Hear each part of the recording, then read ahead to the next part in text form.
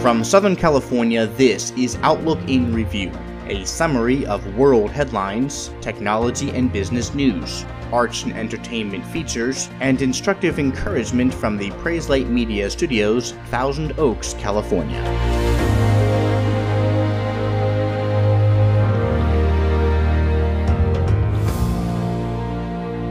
Today, it's Wednesday, the 26th of December, 2018. At least 420 people have been killed and hundreds more injured after a tsunami hit coastal towns on Indonesia's Sunda Strait. According to a report by the BBC, there was no warning of the giant waves which struck at night, destroying hundreds of buildings, sweeping away cars, and uprooting trees about 9:30 p.m. local time on Saturday. It is thought that the undersea landslides from the Anak Krakatau volcano caused the tsunami waves. A pop concert was underway at the Tanjung Lesung Beach Resort in the west of Java Island when the tsunami hit. Most of the audience and all but one of the band members were killed.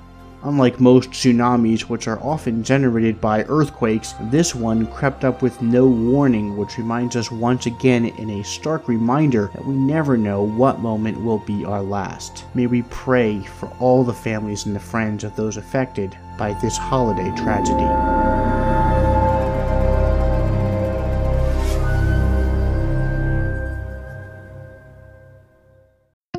Microsoft could release its own external webcams next year, with one aimed at extending Windows Hello facial recognition to all Windows 10 PCs. Presently, Windows Hello facial recognition is restricted to the built-in webcams like the ones on Microsoft's Surface devices. The webcam, which could be named under the Surface brand, would also return a Kinect-like feature to the Xbox One, allowing users to authenticate by putting their face in front of the camera. This according to a report by ZDNet, which stated also that Microsoft's planned webcams are said to be linked to the USB-C webcams that it previously said could ship with the forthcoming Surface Hub 2, which also features a USB-C port. The Windows Hello compatible webcams will arrive as Microsoft advances its push for passwordless sign-in with Windows Hello at the core.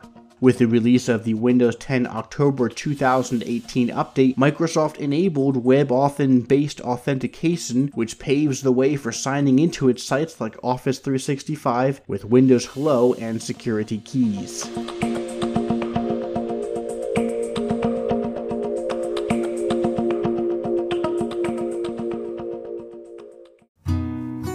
In 1871, Horatio Spafford, a prosperous lawyer, and his wife Anna were living comfortably with their young daughters in Chicago, Illinois, when the famed Great Fire broke out and devastated the entire city. Spafford, a senior partner in a thriving law firm, had invested in real estate north of the expanding city in the spring of that year, but when the Great Fire of Chicago reduced the city to ashes, it also devastated Spafford's real estate investment. 2 years later, the family decided to vacation with some friends in Europe, but at the very last moment, Horatio was held back by business. Instead, Anna and the children sailed on ahead. But on November 21st, 1873, their ship collided with another vessel and sank within just a few minutes. Anna was rescued, but all 4 children drowned. It took 9 days for Anna to reach Cardiff, Wales, where she telegrammed Horatio the news, writing, "Saved alone, what shall I do?" Upon receiving the telegram, Horatio immediately left Chicago to bring his wife back home. During the Atlantic crossing, the captain of his ship called Horatio to his cabin and told him that they were passing over the spot where his 4 daughters had perished. And it was there that Horatio wrote these words, still sung today, as he passed over that tragic spot. "When peace like a river attendeth my way, when sorrows like sea billows roll, whatever my lot, thou hast taught me to say, it is well with my soul." It is well with my soul. That's the same as saying that despite terrible things happening to me right now and I'm crying out inside, I am still at peace because of Christ. I know that He is good no matter what. Horatio knew these biblical truths to still praise God despite trials and seeming devastation. James 1 says to count it all joy when you meet trials of various kinds, for you know that the testing of your faith produces steadfastness. And Psalm 24 says, the earth is the Lord's and all it contains, the world and all those who dwell in it. And Horatio Spafford concludes with a cry for understanding why, and yet he rests in the peace of Christ and sings, Lord, haste the day when my faith shall be sight, the clouds be rolled back as a scroll, the trump shall resound, and the Lord shall descend, even so it is well with my soul. It is well, it is well with my soul.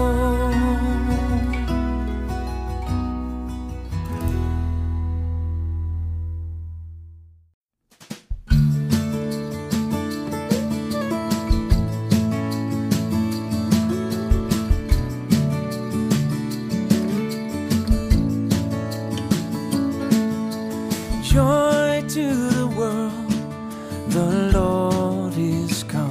Around Christmas time, we often sing the carol, Joy to the World. We sing it out, but many often struggle to understand what true joy is. Does it mean happiness, a fake smile, laughter? Often we tend to define things that we feel would bring us joy. Money, spouse, job, friends, health. Our answers to that question, however, actually reveal our priorities and the direction that our life is heading spiritually. The psalmist wrote in Psalm 1 that a blessed and happy man's delight is in the law of the Lord, and in his law he meditates day and night. Now, the law of the Lord and the law that we are to meditate on, like the psalmist talks about, is the word from God written to us in Scripture. To delight in the law of the Lord is to learn God's way, His designs, His desires for our lives from Scripture.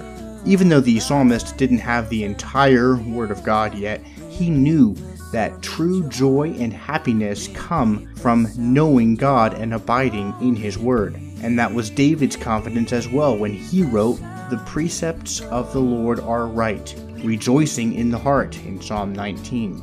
The word precept there speaks of divine principles and guidelines for character and conduct. God created us and knows how we must live to give glory to Him, and He revealed in His Word every precept, every guideline that we need to know in order to do just that, to give glory to Him. God's Word and its precepts show us the path that is right and true. Many people we meet are discouraged or despondent because of a lack of direction and purpose. They feel that their lives are just plodding along with no point. But Psalm 119 reassures us that God's Word is a lamp to our feet and a light to our path. God's Word guides us through the difficult times and confusing curves of life and gives our lives eternal significance. May we strive not to live for earthly and temporal or selfish pleasures. Our lives have a high and a holy purpose, a joyful purpose. May we pray that God would open our eyes and our hearts to those things. For joy to the world, the Lord has come. What joy we may have in that truth alone, unspeakable joy. Let us ask God to reveal His ways if we don't see them now, and He can fill us each day with true joy as we give Him glory in all that we do in every day. Joie dans le monde, le Seigneur vient. La terre accueille son roi. Que tous les cœurs lui préparent une place. La terre et le ciel chantent. La terre et le ciel chantent. La terre et le ciel chantent. Oh, and wonders of His love.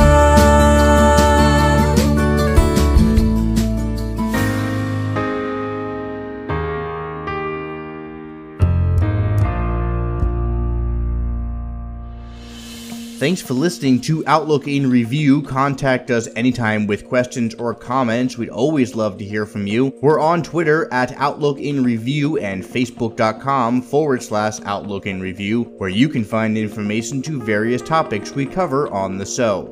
Until next time from Thousand Oaks, California, I'm Ben Ditzel. This is Outlook in Review.